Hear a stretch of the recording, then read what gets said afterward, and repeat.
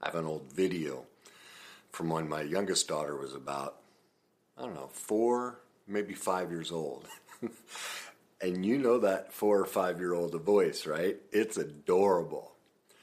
Well, I'm filming myself. I'm practicing my golf swing, running back and forth, checking things, and she's off to the side. And at one point in the video, in that adorable 4 and 5-year-old voice, she says, Dad, can I try? Can I play with you? And without hesitation, I just barked at her, no! When you need mealtime inspiration, it's worth shopping Kroger, where you'll find over 30,000 mouth-watering choices that excite your inner foodie. And no matter what tasty choice you make, you'll enjoy our everyday low prices, plus extra ways to save, like digital coupons worth over $600 each week. You can also save up to $1 off per gallon at the pump with fuel points. More savings and more inspiring flavors make shopping Kroger worth it every time. Kroger, fresh for everyone. Fuel restrictions apply. Caroline, stay over there. Just stay out of the way. And she replies back, okay, just like Eeyore. I watched that video and my heart sinks. That devastating Eeyore voice, we've all heard it from our kids where we couldn't be there for them, and we see it and we know it and we're devastated by it. And we have that inner critic that doesn't want to let us off the hook. Well, welcome back. Today I'm going to help you, as all my videos do, help you move from emotional misery, because those are miserable moments when we remember them, to emotional mastery. And really the only way I know how to do it, one of the keys to move from emotional misery to emotional mastery is truth.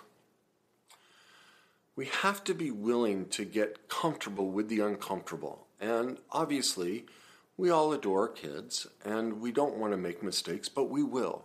We will make mistakes. We will hurt our children. And this was a prime example of where I was perfectly imperfect and left my daughter hurt, which shamed and, the rest of her life. Like, I know now that I do this, I know the consequences the rest of her life, moments like that will have on her. And it's why I share my story. It's why I share all of this, because my hope is we all recognize we're perfectly imperfect, that we will do these things no matter what, in part because we're human, and parenting and life itself is an overwhelming job. We can't get it right, and it's okay. So today I'm going to share with you what I call the 3 R's and the 3 C's to deal with that inner critic. So maybe if you're watching old movies, old pictures, or you just have old memories of the way you parented or the way you acted in a relationship, maybe in a friendship, maybe at work, maybe there's an addiction, maybe there's something in your life. You have emotional misery about something in your life, and it's the inner critic in you. You're just destroying yourself. Well, this is for you. I want to help you out of that. So let's start with the first part of this, the 3 R's. The 3 R's are remove, remedy, and recognize. And the remove is remove the mantras. What happens is when we have an inner critic, there are certain mantras, certain things we say to ourselves over and over and over. What are you thinking? I'm so stupid. Why did I do that? They are these self-shaming, self-victimizing,